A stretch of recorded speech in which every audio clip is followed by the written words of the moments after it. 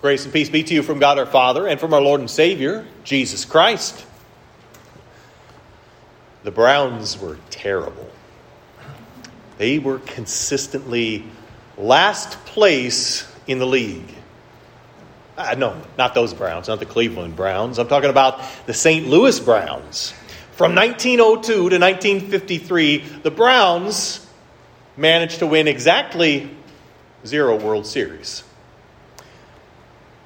Meanwhile, the team that they shared a stadium with during that same time period won 6 World Series. The Browns were consistently at the bottom of the standings year after year. And in the event that they actually got a good player, they'd end up having to trade him to the Yankees or some team like that so they could get cash in return so that they could continue to exist as an organization, and then they would continue to be bad.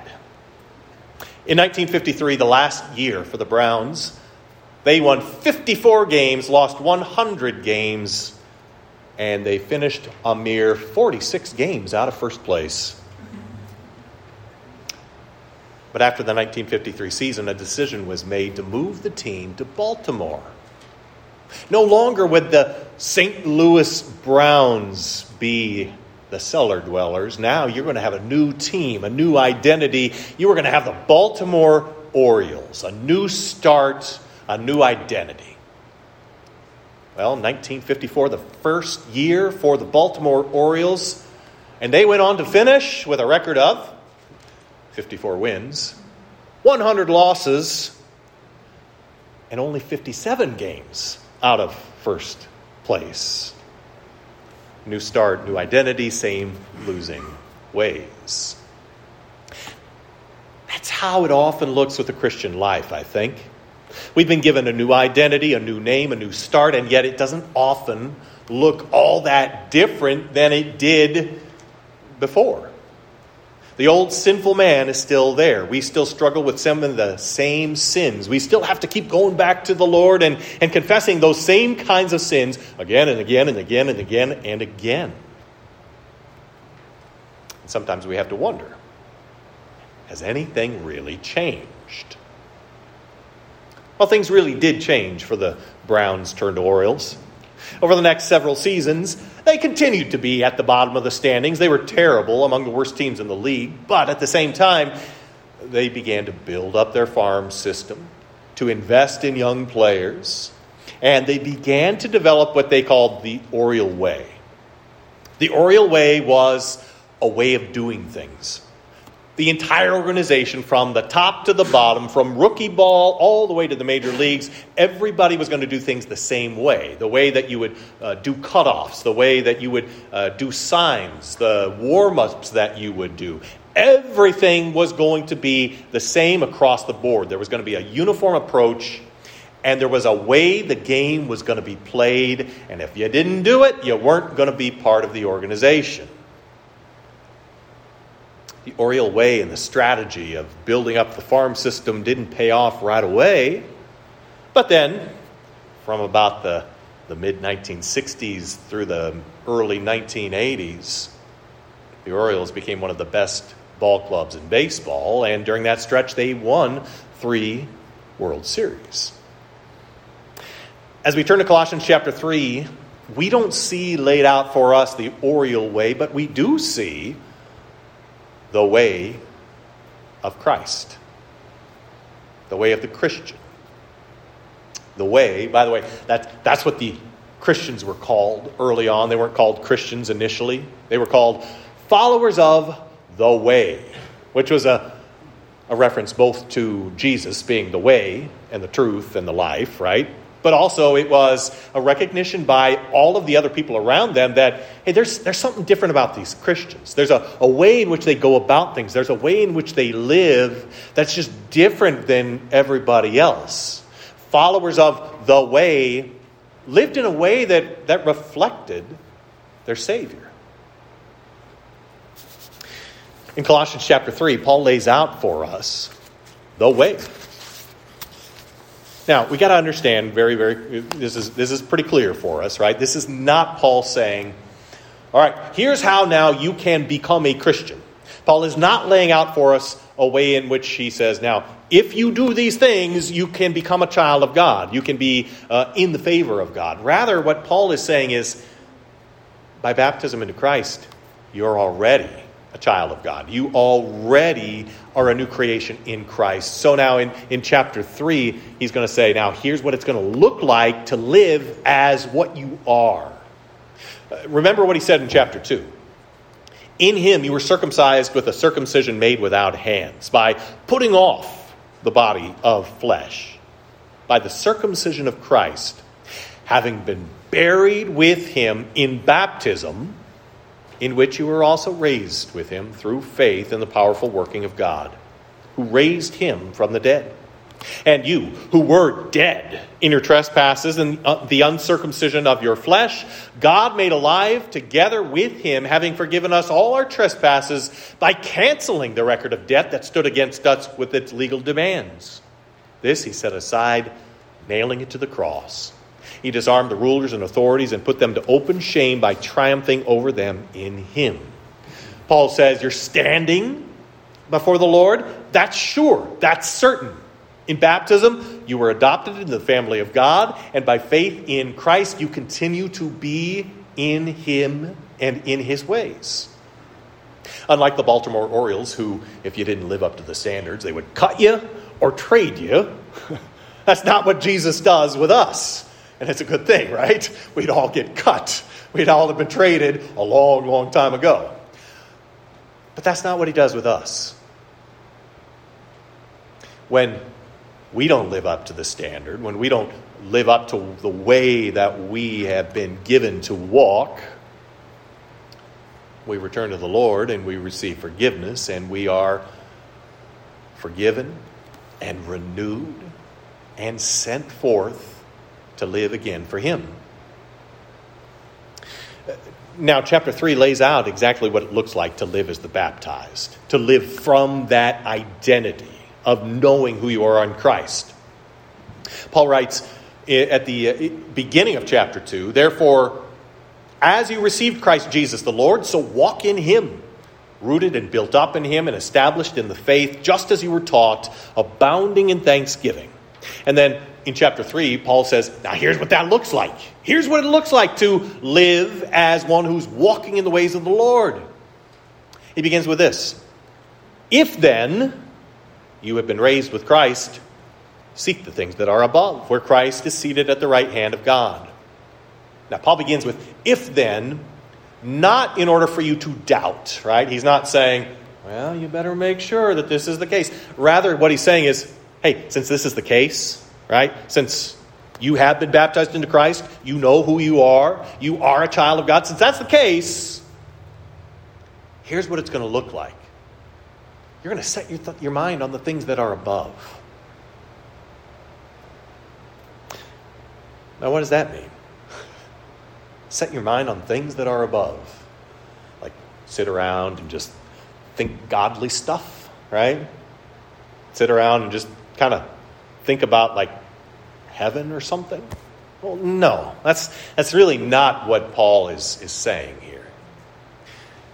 What he's saying is live with eternity in mind. The things of this earth are passing away. Why set your minds on the things of earth? Like, why let that be your main focus when those things are all going away? It's all going away. Rather, live with that which is eternal in mind. Our world is filled with people who want to tell us how to live. I mean, go to the self-help section of the bookstore or the library, and it's huge, right? Huge sections of self-help. And if you start reading, you will find all kinds of contradictory ideas of what you should be doing. Look on YouTube for self-help, and you'll find all kinds of people willing to tell you exactly how you should be living and what you should be doing. By the way, don't do that. Don't go to YouTube looking for self-help stuff. Really bad idea.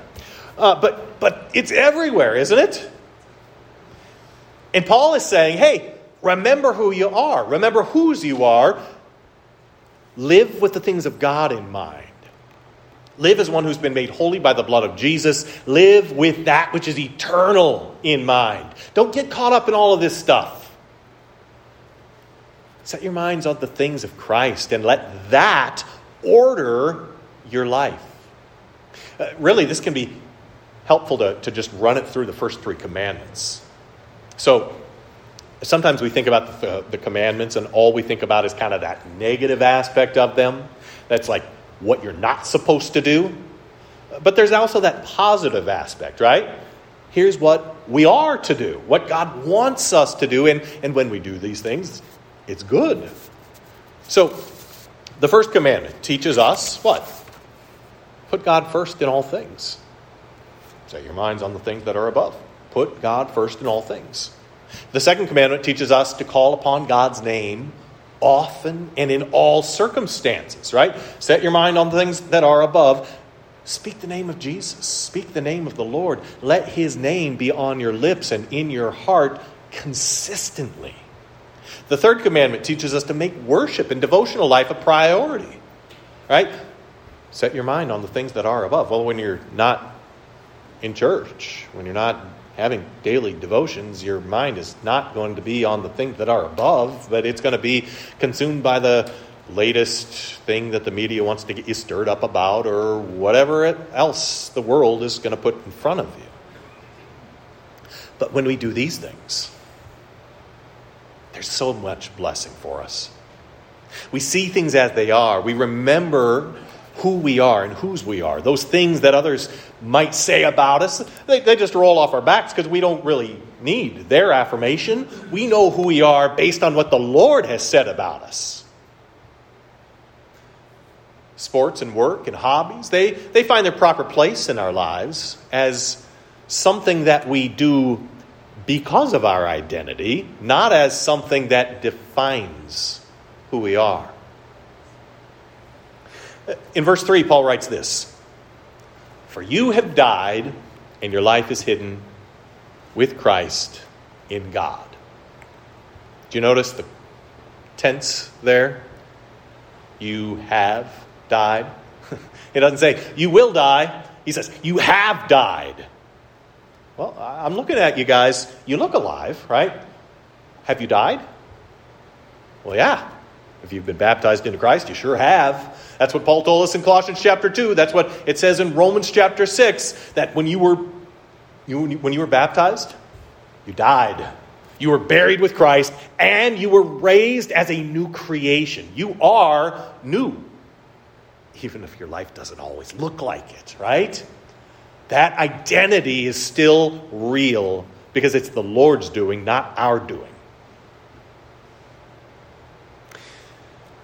Last week we looked at that fourth part of the section on baptism in the small catechism. You remember what it says? Oh, of course, you can quote it from memory for me, right? No, I'll read it for you. What does such baptizing with water indicate? It indicates that the old Adam in us should, by daily contrition and repentance, be drowned and die with all sins and evil desires, and that a new man should daily emerge and arise to live before God in righteousness and purity forever. This is what Paul is laying out for us in chapter 3. This is that new man who emerges and arises and now is seeking to live in the ways that the Lord would have us live.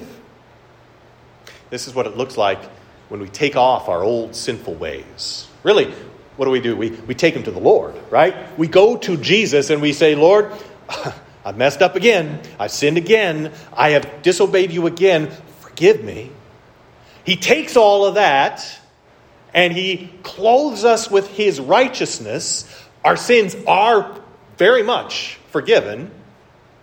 And he now says, now go live as the holy person that you have been made. Go live as one who bears my name. Go live as a new creation that I've made you.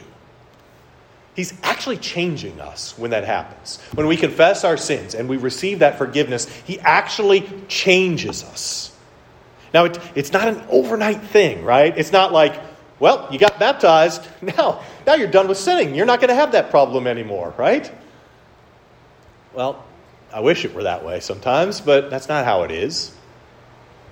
But every day, we begin to go back to that baptismal water. By confessing our sins, we're washed, we're renewed, and the Lord strengthens us, and He remakes us, and He sends us out as that new creation. And little by little, there are real changes that occur in our lives.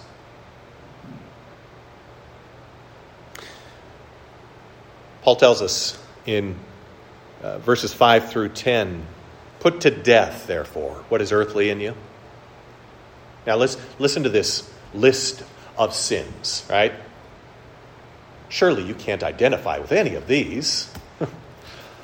Sexual immorality, impurity, passion, evil desires, and covetousness, which is idolatry. On account of these, the wrath of God is coming. In these you too once walked when you were living in them, but now you must put them all away. Anger, wrath, malice, slander, and obscene talk from your mouth. Oh, none of those ever describe any of us, right? Well, of course they do. You look through that and you can identify with those sins. We're not completely rid of them yet, but that's why we keep going back to Jesus. We keep coming back and we receive His forgiveness. We receive that righteousness that He gives us again. And He sends us out to be His people who bear His name. He forgives us and He helps us to be what He has made us to be. He clothes us with His righteousness. And so then what do? We put on compassionate hearts, kindness, humility, meekness, patience. We forgive each other as we've been forgiven. Because that's the way of Christ. That's the way into which we've been baptized. That's the way of the family of God into which we've been adopted. This is the way of those who bear the name of Christ. There's not an overnight change, but little by little, the Holy Spirit is at work in us, and as we die to sin, and we're clothed with righteousness from Christ, and we live in that righteousness and purity, and we begin, little by little,